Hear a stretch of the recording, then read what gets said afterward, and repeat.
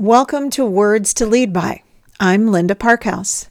If you've just joined me, I'm glad to have you in the conversation. If you're a subscriber, thank you. I'd love your help in making comments on these episodes so others can find this resource. In my first podcast, I mentioned that my mentor confirmed that leadership is lonely. That idea resonated with several of you, so I thought I'd offer ways to overcome loneliness as a leader. We're not alone in our struggle with this. Loneliness is epidemic in our society. There are several studies to show that.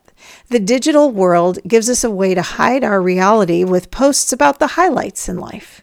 It also sort of pushes us to get more likes and evaluate our worth based on what others see and think about it.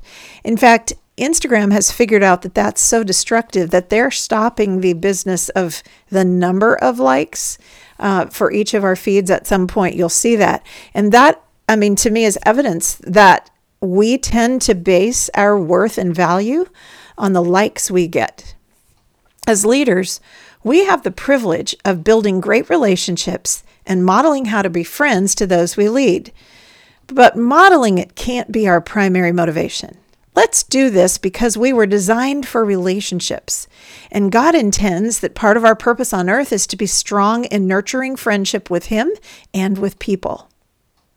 So first, I'd like to address some underlying beliefs or lies that isolate us from people. We often believe that being vulnerable and transparent with people is dangerous. Well, okay, sometimes it is when we choose people to share with that are unsafe. And I'm sure you've experienced betrayal at some point. I have too. We've been betrayed by someone we trusted, and that's deeply painful. Walking through it isn't something to do alone, though. See, and that's where the deal is. We can't be isolated. It's crucial to invite Jesus into the pain and talk it through with Him, but we need a trusted friend or two to process our grief and our thoughts after such a betrayal. Those friends can help us set meaningful boundaries with the one who betrayed us and hold us accountable to persistently forgive and move forward. I recently went through something like that, and I had 3 or 4 friends who helped me think clearly about what had happened. They were honest. They listened to my pain. They were honest some more. When I got into a loop of isolation and anger and frustration, they showed me the way out of that.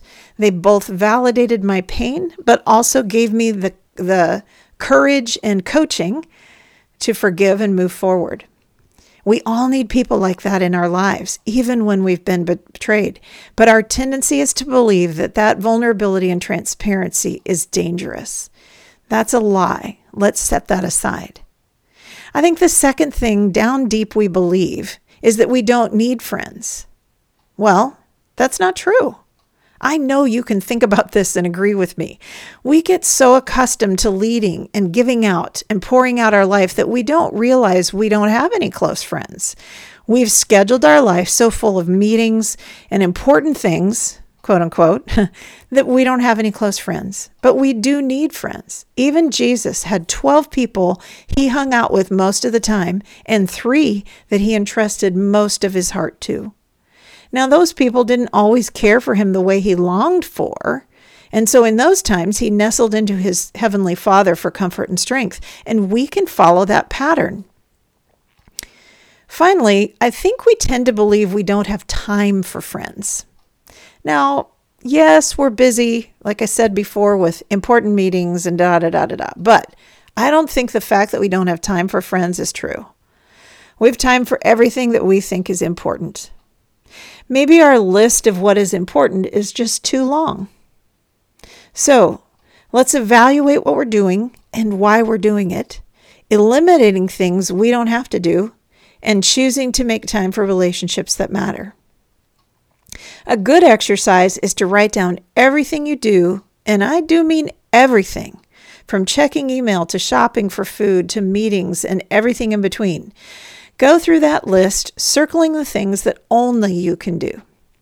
You're the only person that can be the parent to your children or partner to your spouse.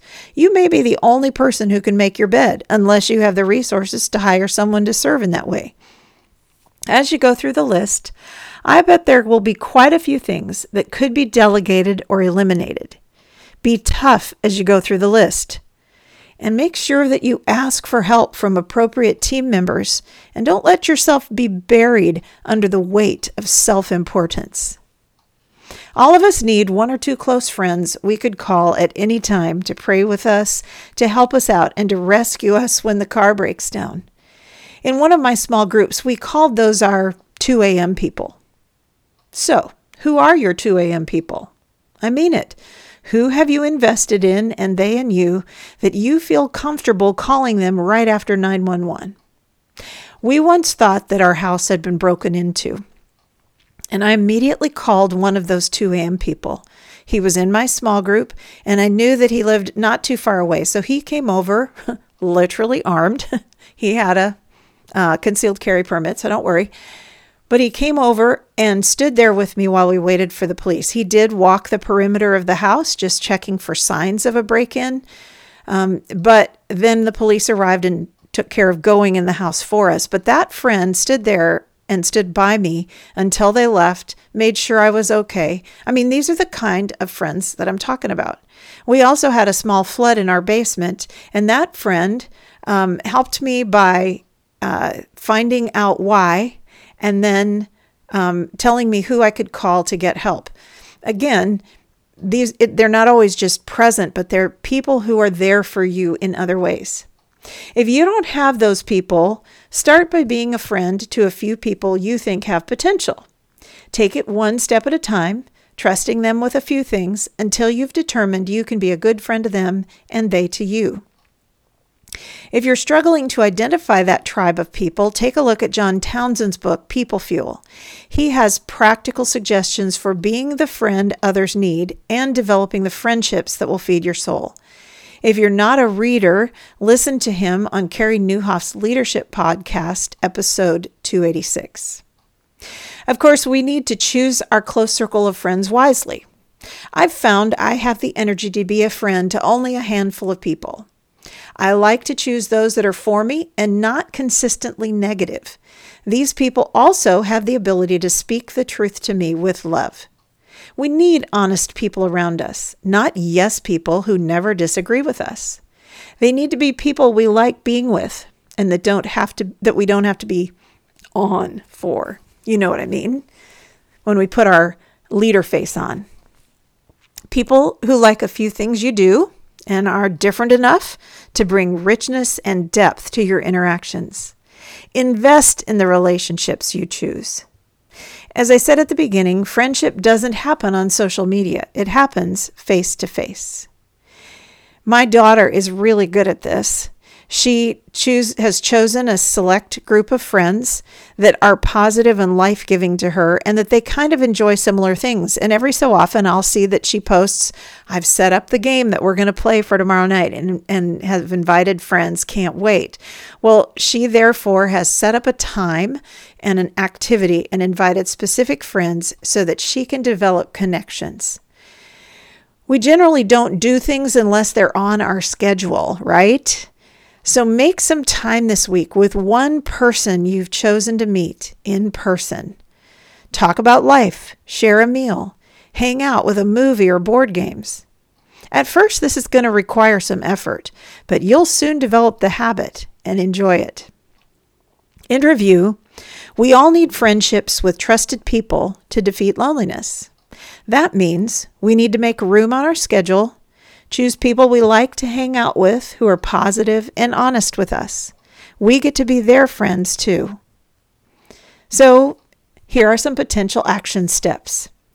If you've believed one or all of the lies I listed, stop yourself each time they come up and choose to believe you're created for relationships. Keep making efforts to build the right ones into your life. Another option is to identify your tribe. If you don't have one, follow the recommendations I made and the ones that are in John Townsend's book to develop them. Maybe your option is to make room in your life for friends. Make that list of all you do and start eliminating or delegating things and then schedule time for friends. Finally, if you've let some relationships falter, ask forgiveness from them and create some new time with them. Thanks for listening. If this was helpful to you, please write a review and make comments. Share it with somebody you think would enjoy it. Until next time, I'm Linda Parkhouse, and this is Words to Lead By.